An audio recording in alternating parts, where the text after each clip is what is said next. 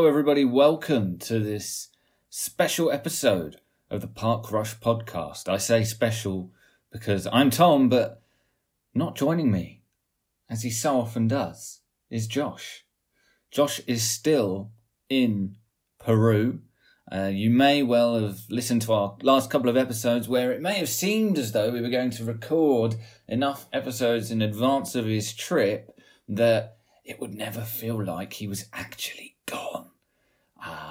But we didn't actually record enough episodes, and so I've been left to scrabble something together by myself. However, I'm delighted to welcome our first ever guest to the Park Rush podcast, and we'll get to that in due course. But before we do, there were a couple of things I just wanted to touch on. We like to go through correspondence that we've had from the show before we dive into the topic of the week or, the news, whatever we have to talk about.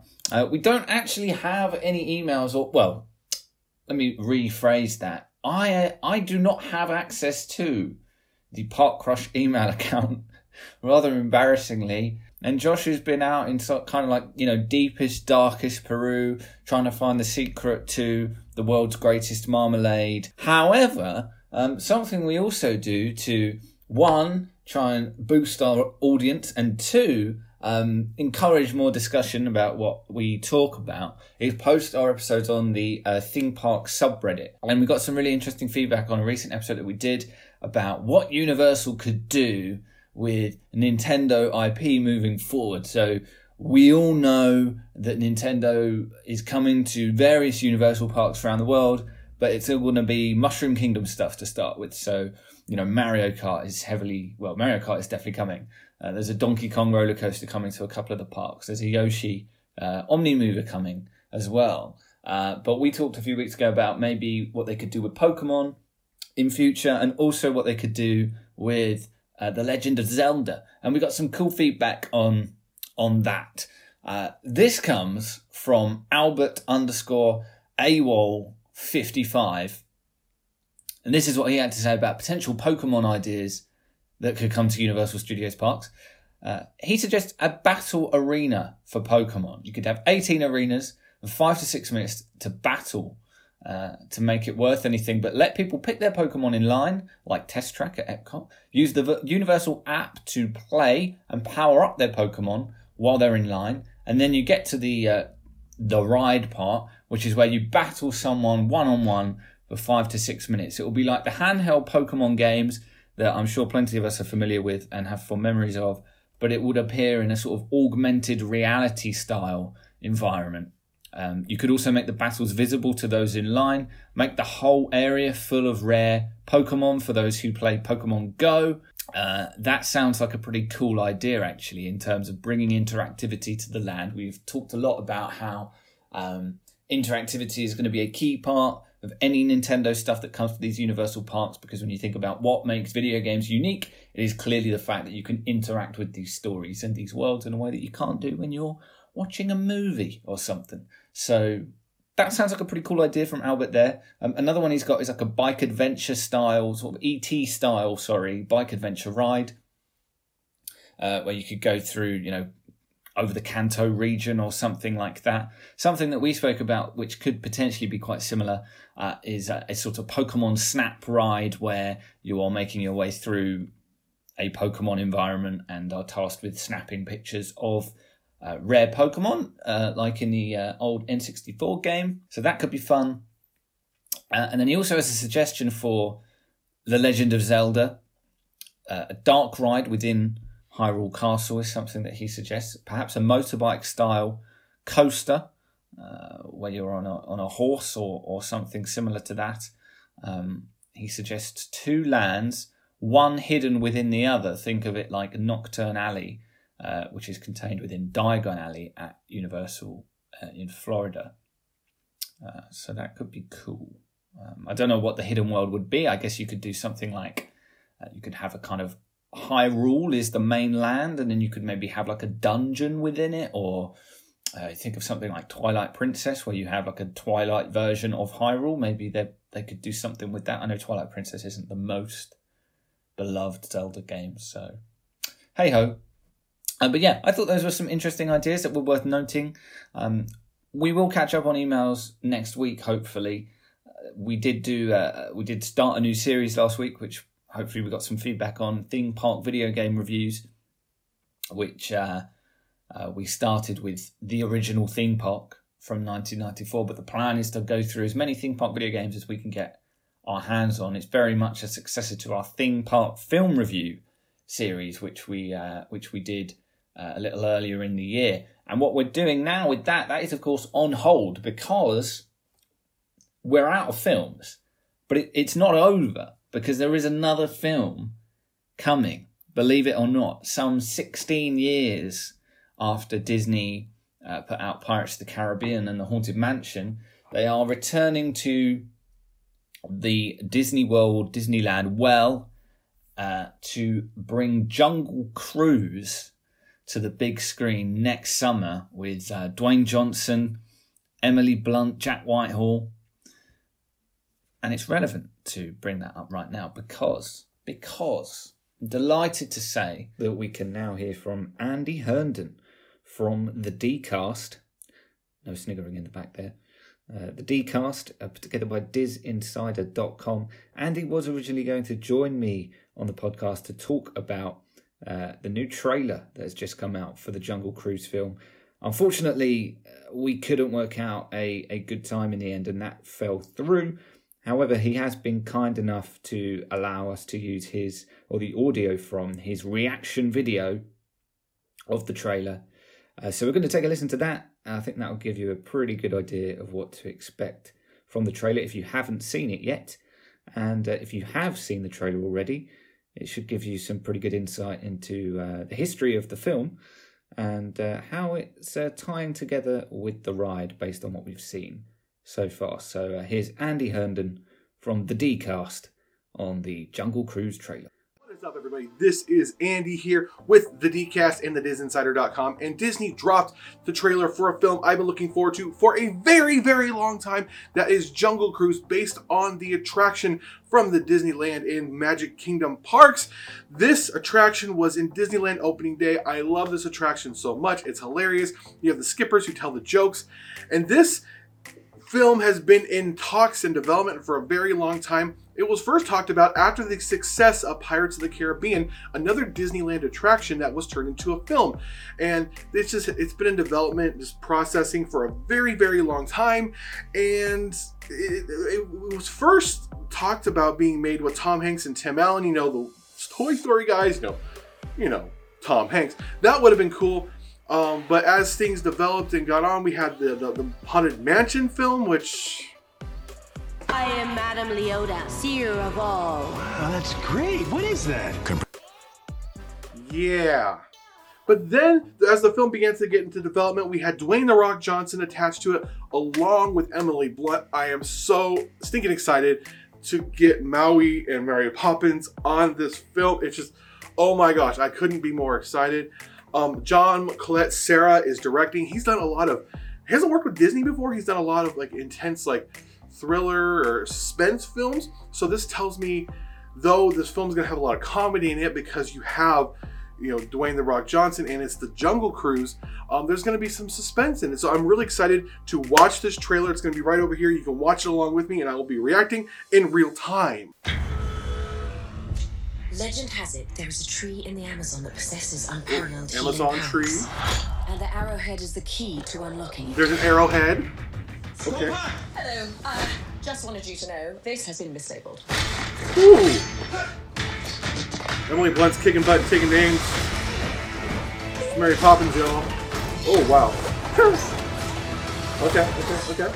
He's shipping outlets? That was just... Of all awesome. the Jungle Cruises you could take in the Amazon, this one is undoubtedly the cheapest. But also the most thrilling. Heads up, coming through. Classic rock. Love this. Look out!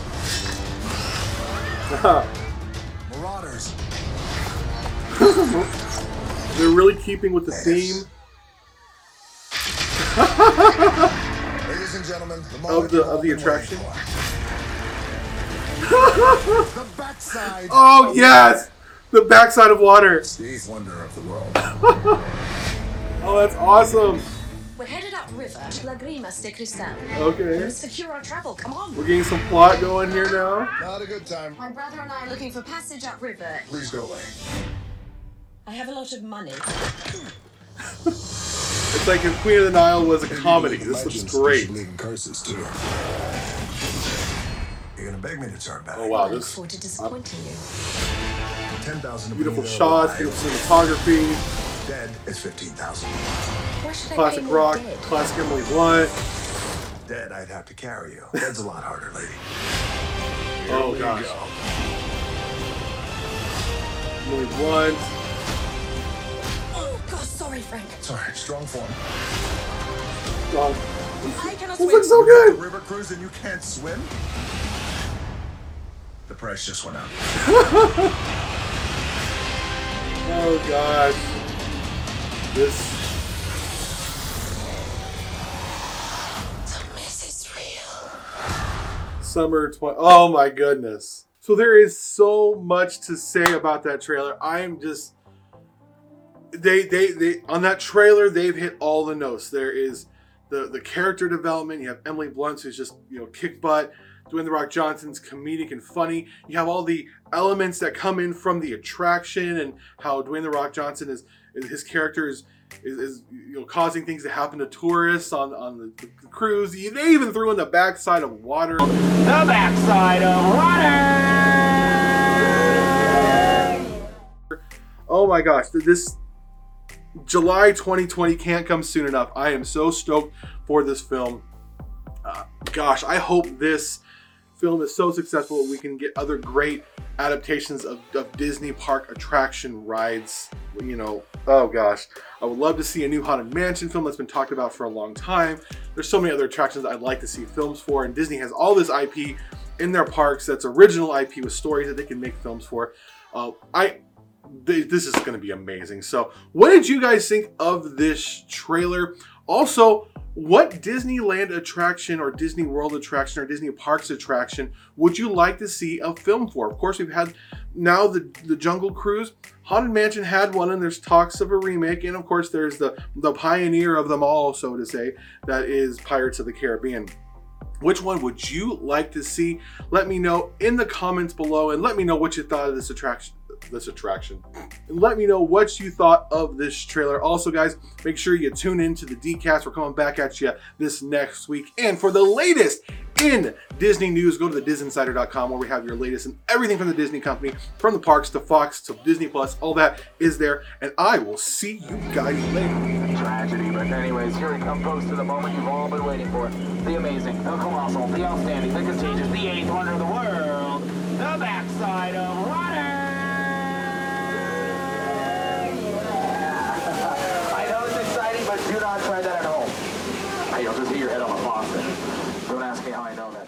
That was Andy Herndon on the Jungle Cruise trailer, which if you haven't seen, you can watch on all the usual channels. Looks pretty good, I have to say. I'm kind of intrigued and trepidatiously excited for it. I'm getting some Brendan Fraser Mummy vibes off it. I imagine it will be a bit more of a sort of family-friendly version of that. I mean, I think The Mummy is actually a pretty good family film tonally, but there's obviously some sort of scary and violent scenes that aren't going to be suitable for kids.